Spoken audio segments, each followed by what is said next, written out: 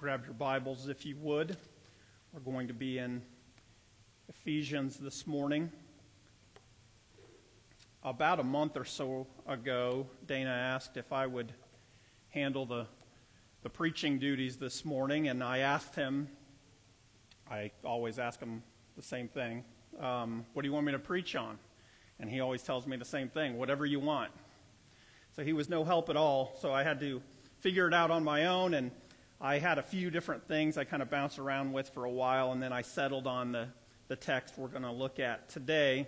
And I had been thinking about that, and where are we going to go, and what are we going to talk about that a little bit. And then 2 weeks ago, I saw, the same time you all saw, he's preaching from Ephesians 2, and I got a little panicky there just for a second. I thought, I might have to start over, but he preached from verses 11 through 22, the end of the chapter, and we're going to camp out at 1 through 10. So that worked out, fortunately. And then last week, I think last Sunday evening, he sent something to me about the fact that he's going to do his grandmother's funeral this Saturday, and so he wasn't going to be available next Sunday. So probably what's going to happen is we're going to work our way backwards through Ephesians. A perfect world, we'd probably go forwards, but it just worked out that way, okay? It wasn't on purpose, but that's where we're at. So 2 weeks ago, in verse 11, it starts out with therefore, and as I'm sure you've heard, whenever there's therefore in the Bible, you need to know what the therefore is there for. So that's what we're going to deal with today. And then next week, Lord willing, probably we'll look at chapter 1, but one Sunday at a time, right? So also, just a heads up, we're going to spend some time in Ezekiel in chapters 36 and 37. So we'll be bouncing back and forth there as we go along. In C.S. Lewis's Chronicles of Narnia, we read about this character in this series of books, Aslan. And he is described, he's wild. He's not like a tame lion. And he is probably, if you go on the internet, there's all sorts of camps arguing back and forth. I wouldn't suggest you do that. But I'll use the word probably, an allegorical character representing Jesus. It's a work of fiction, but there's a parallel there that I think is probably purposeful on the author's part. And he is described as wild. Now, that's not wild as in out of control. Aslan, the character, is self-controlled, but he is clearly not going to be controlled by any of the other characters in the book. Nobody's going to put a collar on Aslan. And it becomes obvious as you read through the books that Aslan's not at anybody else's mercy in the stories. As a matter of fact, everybody else is at Aslan's mercy. And Aslan's good, so that's not necessarily a bad thing. That's actually a good thing. Now, does Aslan, this character in this fantasy story, adequately represent who Jesus is? Absolutely not. It's a story that's just fun to read.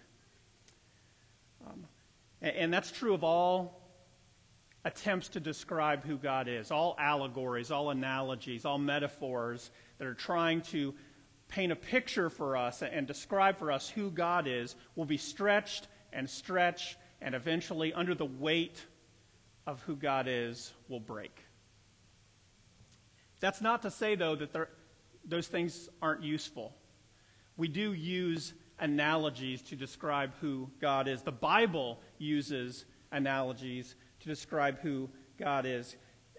The Bible uses ways to describe God in human terms. The Bible calls God a bridegroom, a husband, a father, a shepherd, a builder, a physician. It uses language like God's finger, his hand, mouth, heart, eyes. And these descriptions can be helpful because it does paint a picture of God in a way that we can understand. We're limited in our ability to understand God, and some of these things are helpful to get an accurate picture of who God is. But there is a risk involved. Whenever we describe God in human terms, the risk is that we take this infinite God and we shrink him down to size, and we make him a little too much like us. God is infinite, unlike us. And Wayne Grudem describes the infinite nature of God like this. He says, "He is not subject to any of the limitations of humanity or of creation in general. He is far greater than everything he has made, far greater than anything else that exists." So we need to understand an important difference here. We're human, so we can become overcome by things. We can be overwhelmed by things. We can be crushed under the weight of things. And though we may describe God in human terms, that's not who God is. God's not going to be overwhelmed by anything. So we dare not scale down God to the point where now he's vulnerable the way we are. And let's acknowledge something. There's some part of us, there's some part of our flesh that kind of likes the scaled down version of God. We like the idea of a tame lion. We like the idea of a lion that we have a collar and a leash on. And that's just not the God of the Bible. God is totally sovereign over everything that exists and everyone in his creation. So let's recognize something about our culture. Our culture isn't particularly crazy about the idea of a God at all, but a God that is all-powerful and sovereign and does all his holy will and no one can stay his hand. Well, our culture absolutely hates the idea of a God like that. A.W. Pink lived from 1886 to 1952. He was a pastor at several different churches all around the United States, and this is what he says in his book, The Sovereignty of God. "The concept of deity which prevails most widely today, even among those who profess to give heed to the Scriptures, is a miserable caricature, a blasphemous travesty of the truth. The God of the 20th century is a helpless, effeminate being who commands the respect of no really thoughtful man. The God of the popular mind is the creation of a maudlin sentimentality. The God of many a present-day pulpit is an object of pity rather than of awe-inspiring reverence." So why, right out of the gate here, am I camping out on God's limitless sovereignty? Well, it's because Paul, inspired by the Holy Spirit, is going to press us a little bit on this. He is going to get us to a place that, if we're honest, our flesh may not really want to go. And he does this in this letter to the Ephesian church. He also does it in the letter to the Colossian church. He also does it in his letter to the Christians in Rome.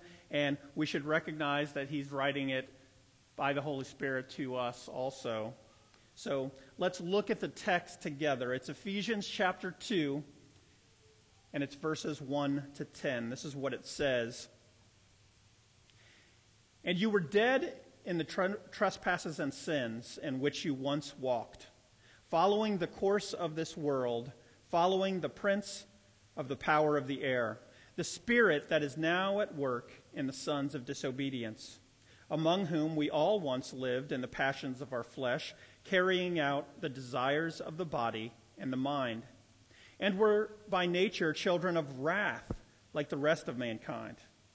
But God, being rich in mercy, because of the great love with which he loved us, even when we were dead in our trespasses, made us alive together with Christ. By grace you have been saved, and raised us up with him and seated us with him in the heavenly places in Christ Jesus, so that in the coming ages he might show the immeasurable riches of his grace and kindness toward us in Christ Jesus.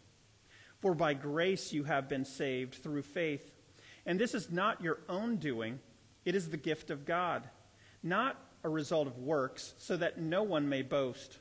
For we are his workmanship, created in Christ Jesus for good works, which God prepared beforehand that we should walk in them."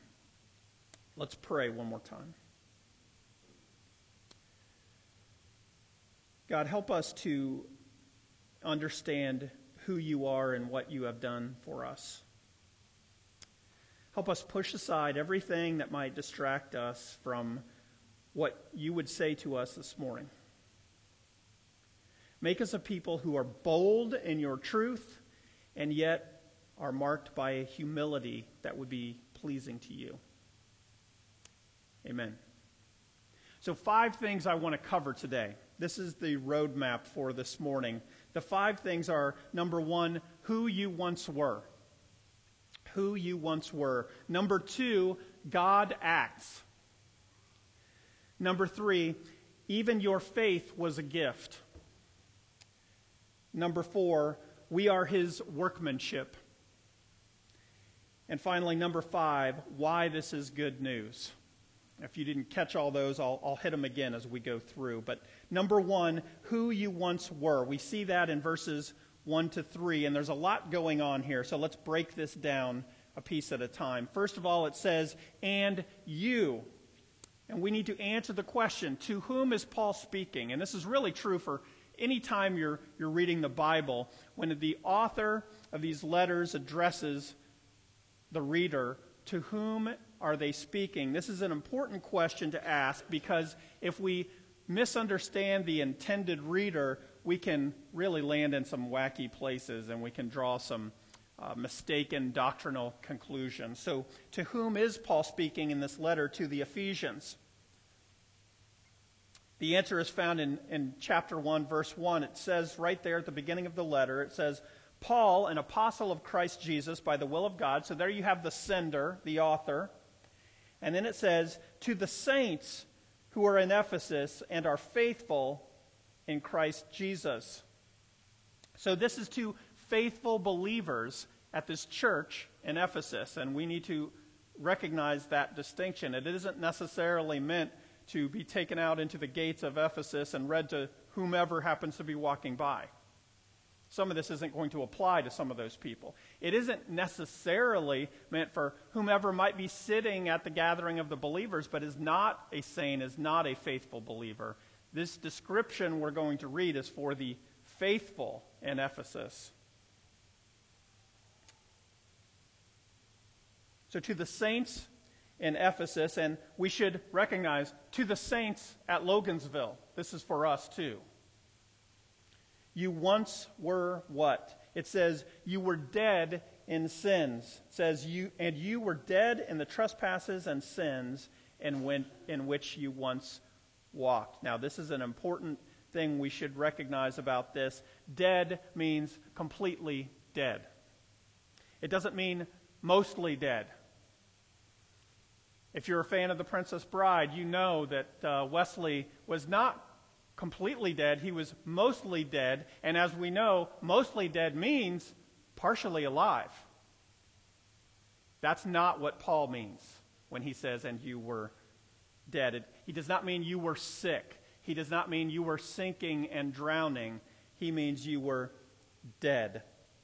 You don't have to turn there, but in Genesis chapter 2, verses 16 and 17, it says, and the Lord commanded the man, saying, you may surely eat of every tree of the garden, but of the tree of the knowledge of good and evil you shall not eat, for in the day that you eat of it, you shall surely die. So our first father, Adam, was never going to physically die if he had just obeyed God's law. But he did break God's law. He did eat of the tree. And in the day he ate of it, he died spiritually. Now, eventually he died physically. But in the day he ate of it, he was dead, all the way dead, completely dead in his trespasses and sins. And in the day he ate of it, the world was cursed. Everything was ruined.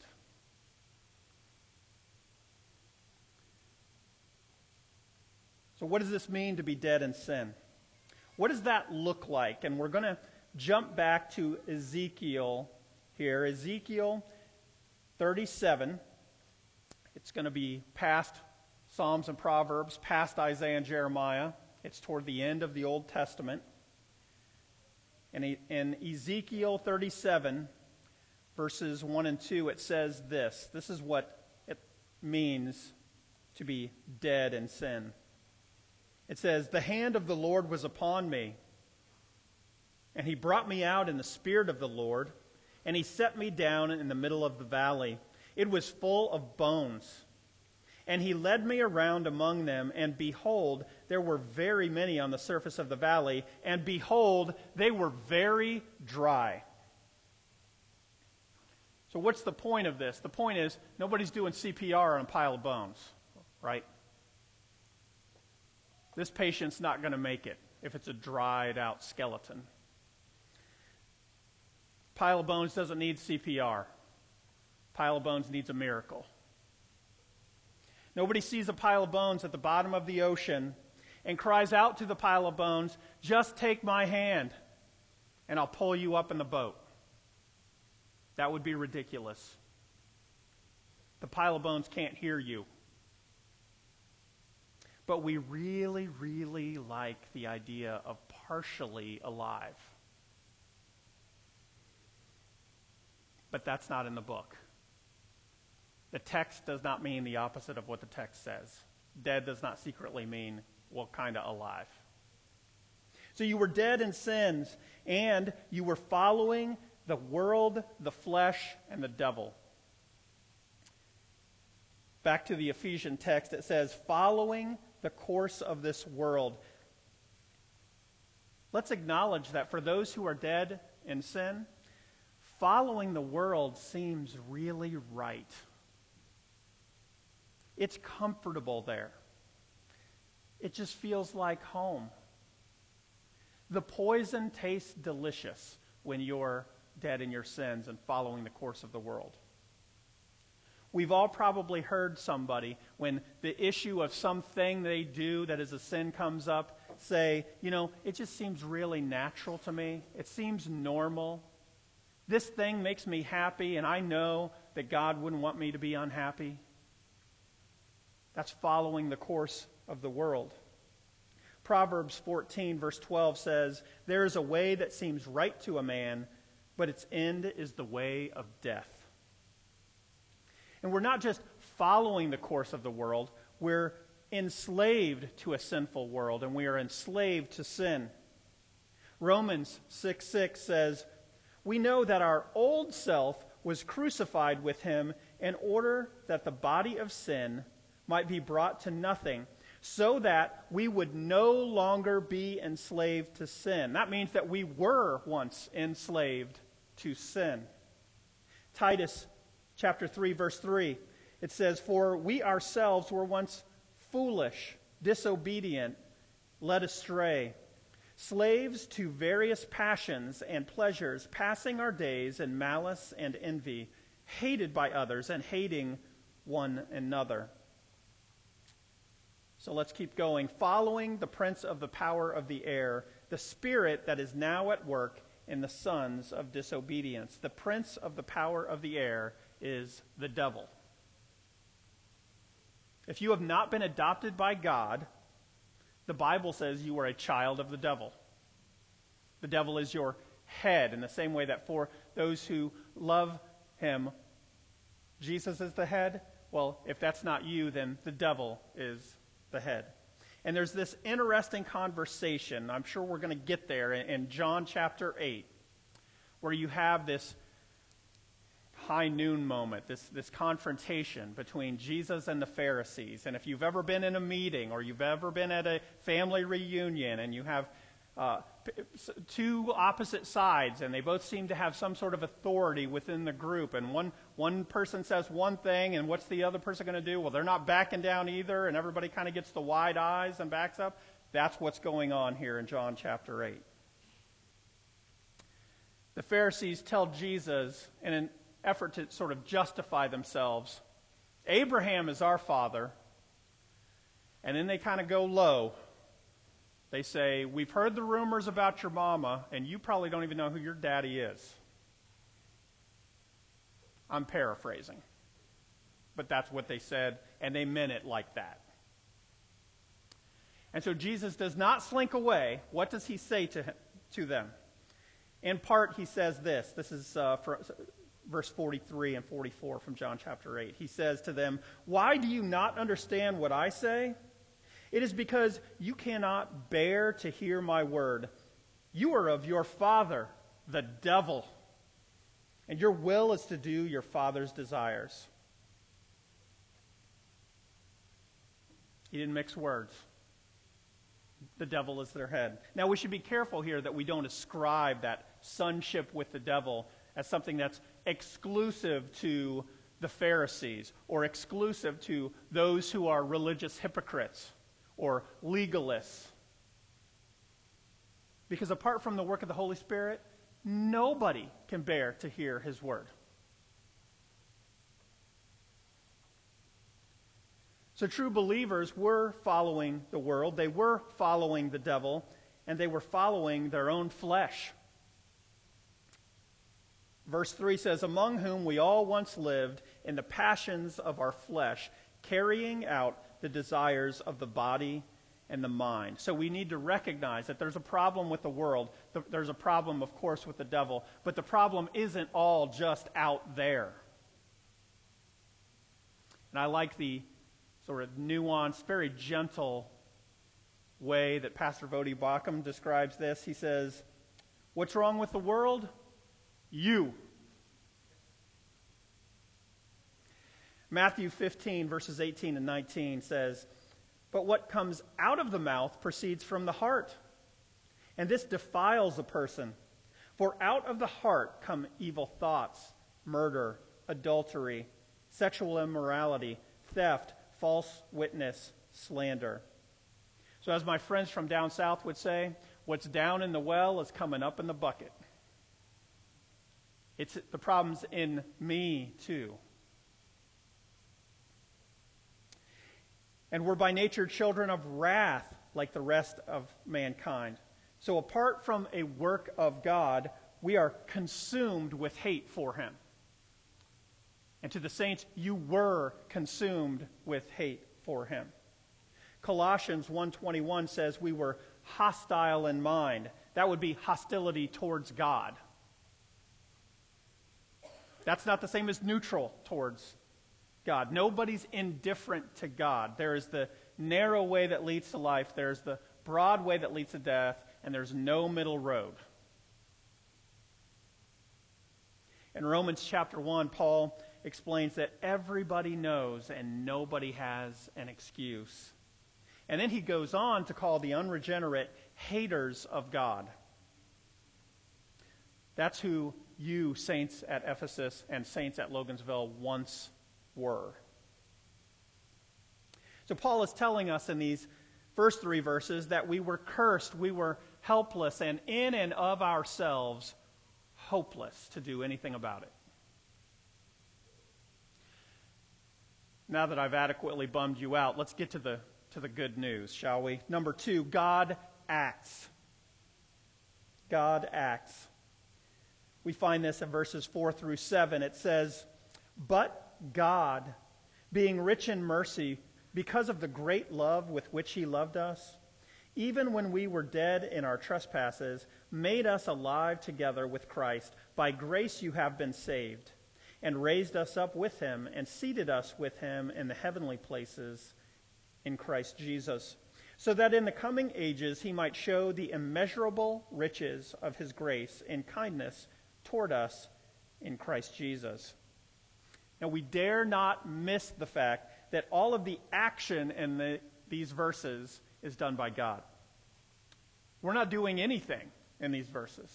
We're the ones being acted upon. It is God who made us. God raised us. God seated us.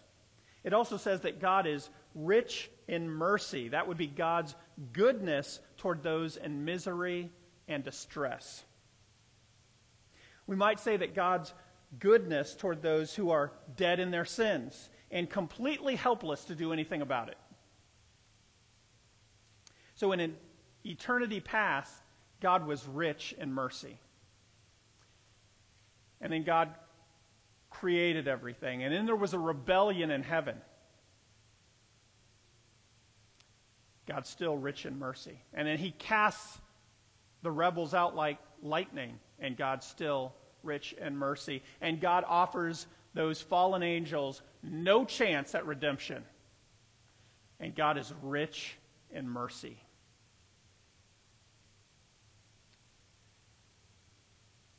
But God, being rich in mercy, because of the great love with which he loved us, and we'll come back to that part, even when we were dead in our trespasses, made us alive together with Christ. This is where the distinction between all the way dead and mostly dead is a really big deal. Who did the making alive? God did. We were totally dead, we were not partially alive, and he raised us back to spiritual life. Now flip back to Ezekiel. We see another picture of this. Ezekiel 36, verses 25 to 27. And note here as I read through this, who's doing something. This is God speaking. Starting in verse 25, it says, I will sprinkle clean water on you, and you shall be clean from all your uncleannesses. And from all your idols I will cleanse you, and I will give you a new heart, and a new spirit I will put within you. And I will remove the heart of stone from your flesh, and give you a heart of flesh. And I will put my spirit within you, and cause you to walk in my statutes, and be careful to obey my rules. This is not somebody who's asking anybody for permission to do anything. So how does this happen? It says, by grace you have been saved. What is grace? We need to understand what that word means.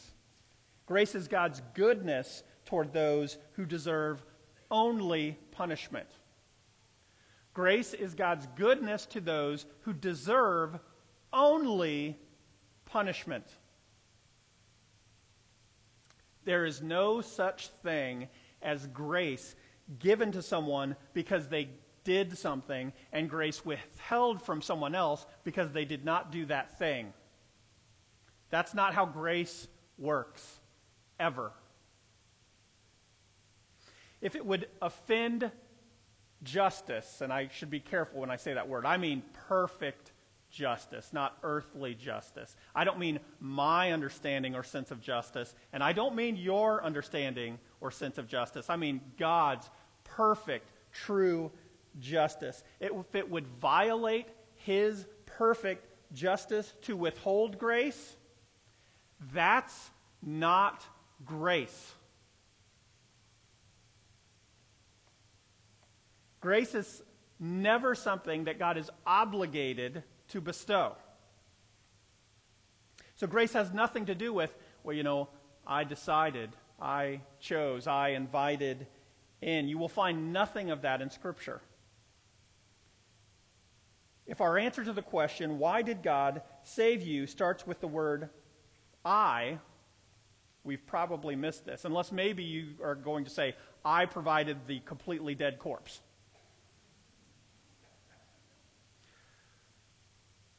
Now, you may have heard something that sounds an awful lot like, I'm pretty sure, though, that I've read something about Jesus stands and knocks at the door, and if you would come and answer. That's Revelation 3:20. That is not the door of a sinner's heart. That is the door of the church at Laodicea, which is lukewarm now. It's neither hot nor cold. That's Jesus making an appeal to the church. That's not a sinner's heart. The closest thing to that sort of language would be Acts 16. Lydia, a seller of purple goods, and what does God do? He just opens her heart. That's it. So since it's not in any way deserved, it's not merit-based, because of course that's not what grace is, then why does God save anybody at all? Why aren't we universalists, as in universally everybody goes to hell? Why did God make anyone alive? Well, there are two reasons mentioned here. Look at verse 4. It says, but God, being rich in mercy, because of the great love with which he loved us. Oh, how God loves his people with such a great love. And his love is not theoretical. It is a personal love. He interacts with us as persons, and we can respond to him and relate to him as persons. And this is unique. a God who is limitlessly infinite in all his perfections and characteristics, and yet personal and knows you as an individual. So you can watch all the Star Wars movies, right? And there's something called the Force. But nobody in any of those movies are talking to or about the Force the way David talks about God.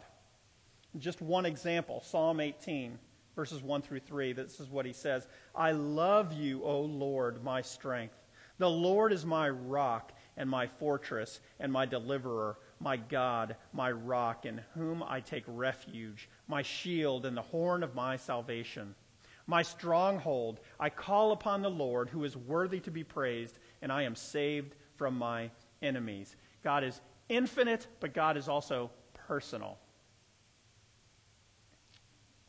So to the saints at Logansville who are faithful in Christ Jesus, God loves you.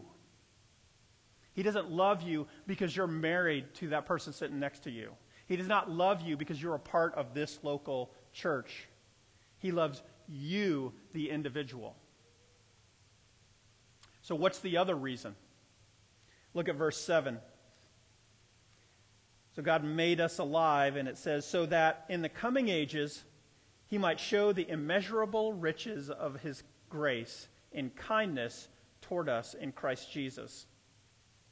So God purposed to put on display the immeasurable riches of his grace and kindness.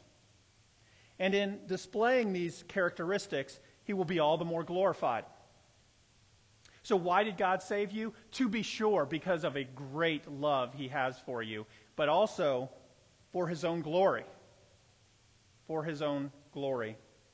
Flip back to Ezekiel one more time, chapter 36, verse 22. God addresses this question exactly. He says, therefore say to the house of Israel, thus says the Lord God, it is not for your sake, O house of Israel, that I am about to act, but for the sake of my holy name, which you have profaned among the nations to which you came. And then again, if you skip down in verse 32, this is what he says, it is not for your sake that I will act, declares the Lord. Let that be known to you. So I am going to save you and put my spirit in you, and I do love you with such a great love, but it is not because you're too big to fail. He loves you. He does not need you. Jesus is not brokenhearted and he just couldn't go on without you. He loves you with a great love, but he's not dependent upon you. There was a time when you and I weren't around and he was doing fine. So God wants no confusion about this. He is jealous for his own glory, and it is not by merit that he made you alive. And then we're here in Ezekiel. This is just too good to read. So look at 37, verse 3. We got to finish this up here. It's just too good. It says, and he said to me, Son of man, can these bones live? And I answered, O Lord God, you know. Then he said to me, prophesy over these bones and say to them, O dry bones, hear the word of the Lord. Thus says the Lord God to these bones, behold, I will cause breath to enter you, and you shall live. And I will lay sinews upon you, and will cause flesh to come upon you, and cover you with skin, and put breath in you. And you shall live, and you shall know that I am the Lord. So I prophesied as I was commanded, and as I prophesied, there was a sound, and behold, a rattling, and the bones came together, bone to its bone. And I looked, and behold, there were sinews on them, and flesh had come upon them, and skin had covered them, but there was no breath in them. Then he said to me, prophesy to the breath, prophesy, Son of man, and say to the breath, thus says the Lord God, come from the four winds, O breath, and breathe on these slain, that they may live. So I prophesied as he commanded me, and the breath came into them, and they lived and stood on their feet, an exceedingly great army. So mamas, when you're sitting at that table and you're looking at those little faces and you're telling those little people about the person and work of Jesus Christ, men, when you're at the break room or you're at work or you're talking to a coworker or a neighbor or whoever you can tie down long enough to listen, and you're telling them the gospel, this is what you're doing. You're standing in a valley of dry bones, and behold, they are very dry. They are all the way dead. They are not partially alive. But here's the power of God. It works. It works. God does something when we do that. He vindicates his gospel. And this is how we know. You don't have to just trust me. I can offer compelling proof for this. And what's the proof that this works? We're here. It's not the first century, and this is not Jerusalem. We're here at the ends of the earth in Logan County, Ohio, and it's 2018. That's because people stood in a valley of dry bones and prophesied to the breath, and those bones stood up. We were dead, and God made us alive. Number 3, even your faith was a gift. Even your faith was a gift. So in Ephesians 2, look at verse 8. It says, "For by grace you have been saved through faith. And this is not your own doing. It is the gift of God, not a result of works, so that no one may boast." So faith, we need to understand, is absolutely required for salvation. Where there is no faith, you should be worried. You should be afraid. Hebrews 11:1 says, "Now faith is the assurance of things hoped for, the conviction of things not seen." So faith is more than awareness of the person and work of Jesus Christ. Faith is more than agreement with the person and work of Jesus Christ. Faith is awareness of, agreement with, and trust in the person and work of Jesus Christ. And just to make it clear, Paul says that even your faith isn't your own doing. It's the gift of God.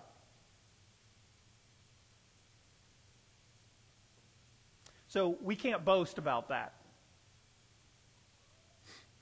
We're all just a bunch of spiritual corpses that God breathed new life into. Number 4, we are his workmanship. We are his workmanship. Verse 10, it says, "For we are his workmanship, created in Christ Jesus for good works, which God prepared beforehand that we should walk in them." In other words, Jesus is the potter, and we are not the assistant potter. We get to be the clay. Jesus is the potter, and we are the clay. Paul is saying that we were dead, and now that we are saints, we are new creations in Christ. Created to do what? Created to do good works. And even our good works were prepared by God beforehand. So we become sheep to the great shepherd, and the sheep know him, and the sheep follow him. So the devil is no longer our head, but Christ is. And what does that mean to be his? It means we will walk as he walked. Imperfectly, of course, but we will walk as he walked, that we might be glorified. Number 5, last thing, why this is good news. So we are at God's mercy, and that can strike us as a little scary. We're not used to that sort of thing. We're used to, in earthly terms, there are kings, there are presidents, there's government authorities, and we have rights. There's a limit to what they can do.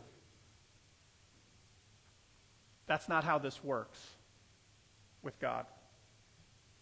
We are at God's mercy, and he purposed to make us alive in him, and no one will thwart his purposes.